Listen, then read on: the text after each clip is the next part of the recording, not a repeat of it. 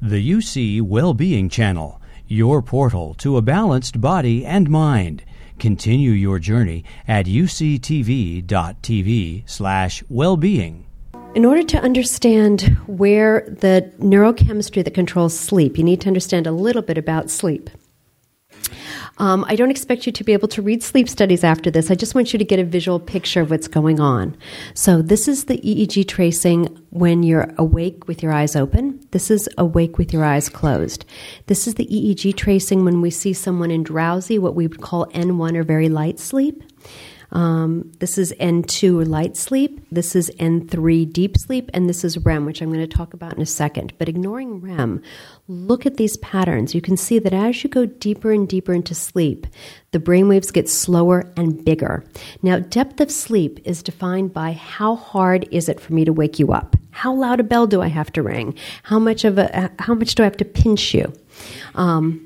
And so as you're getting deeper, what's really happening is that the brain is sort of getting deafferented. Basically, the thalamus, where all these sensory stimuli are going, is starting to have some of its more inhibitory neurons, the neurons that suppress firing, are starting to get engaged to prevent the brain from getting the sensations. Now, if you look at REM is really an interesting stage of sleep. If you look at this EEG, what's it look like? It looks much more like the EEG of wakefulness. Some aspects of it look like the EEG of light sleep. And in fact, REM sleep is at a depth more akin to light sleep than actually deep sleep. A lot of people think REM is deeper. It's not actually deeper. It's just different.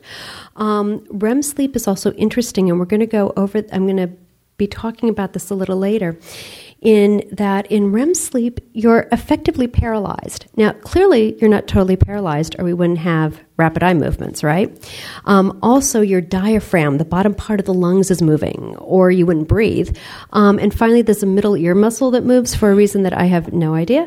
But in any case, REM sleep is characterized by brain waves that look closer to wakefulness, but muscle that is effectively paralyzed with a few exceptions.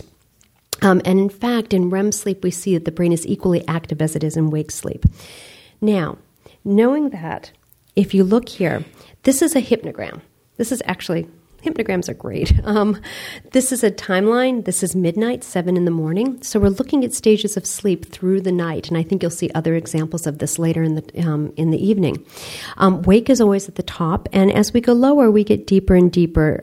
This is older nomenclature, S1 and S2. They're now N1, N2, and 3 and 4 are combined.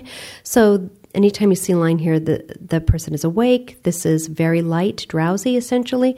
Light sleep, and then this stuff is deep sleep here. And then REM sleep, which is on the bottom because it just looks good that way. It's not really any deeper. And what you can see is that you have cycles between non-REM REM, non-REM REM, non-REM REM going throughout the night at approximately 90 to 120 minute intervals. And the REM periods actually get bigger and the deep sleep gets less.